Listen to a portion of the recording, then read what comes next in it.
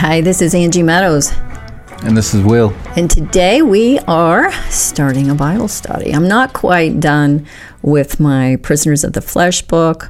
I've got 2 of those coming. I've got another book coming on arrogance and stubbornness and pride versus humility. I've got a lot of books in the fire. One with courage and fear, one with behavioral cycles.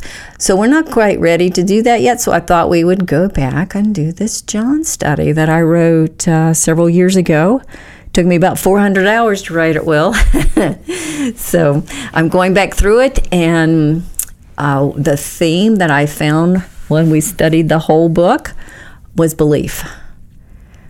Jesus addressed their unbelief and encouraged them to believe in every single chapter of the book of John.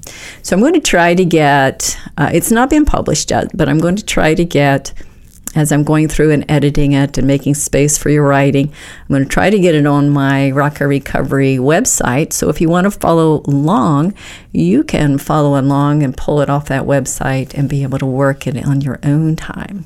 So today we're going to do John chapter 1. Jesus is the Word. Yeah, that's our theme. Jesus is the Word. So what I always tell my friends is, okay, what's the Lord saying to you? He is the Word. The Word likes to speak. So what's he saying? So I want you to learn to tune your ear to hear the Word. In the beginning was the Word, and the Word was with God, and the Word was God. Okay, so who was in the beginning? Who was in the beginning? The Word. Yeah, the Word was in the beginning. So Jesus has always been here. Always, always, always. There's never been a time where he wasn't here. He was here from the beginning. So who was with God in this verse? The Word. Ha! Jesus is the Word. And who's the Word?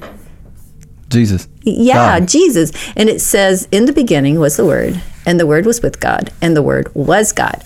So here it's telling you that Jesus is the Word, the Word's God, the Word's with God, the Word is God, Jesus is God.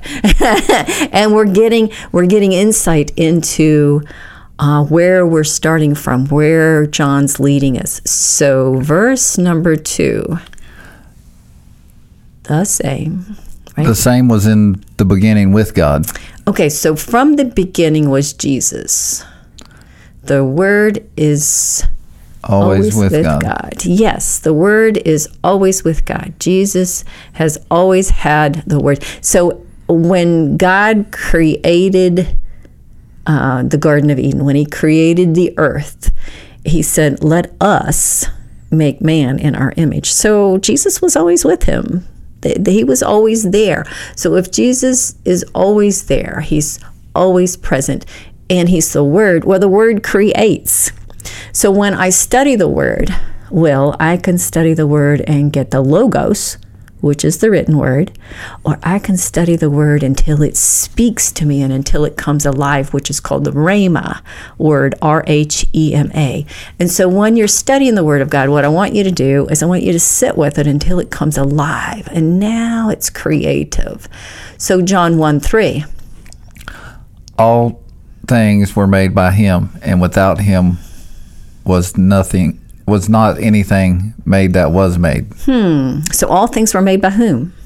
God. Yeah, all things were made by God. All things were made by Jesus Christ, by the Word, by God. These are the things that are creative in our life. So press into this Word until it comes alive. So John 1, verse 4. In him was life, and the life was the light of men. Who is the light of men? Who is the light of men? Jesus Christ is the light of all mankind. So who is life? Life is Jesus Christ. He's life, he's light. Yeah, so when I'm receiving the Word, the written Word, when I'm settling myself into it, when I'm reading it, when I'm believing it, it's giving me light into the darkness. So number 5. And the light shineth in darkness, and the darkness comprehendeth it not. Okay, so who shines in the darkness? Number 5. Jesus is the light illuminating the darkness. And what does the darkness represent?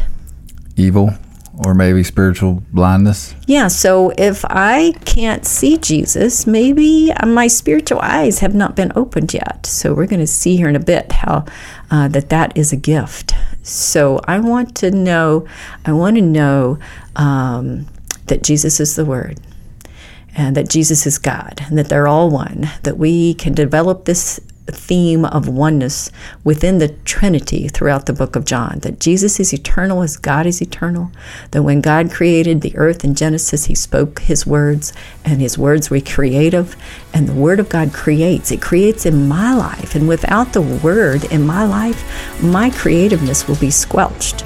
So without Jesus, I can't see. I'll be stumbling in darkness because I need the light of this Word. This is evident by confusion in my life. So if I'm confused, I need to just keep coming to the Word, coming to the Word, coming to the light.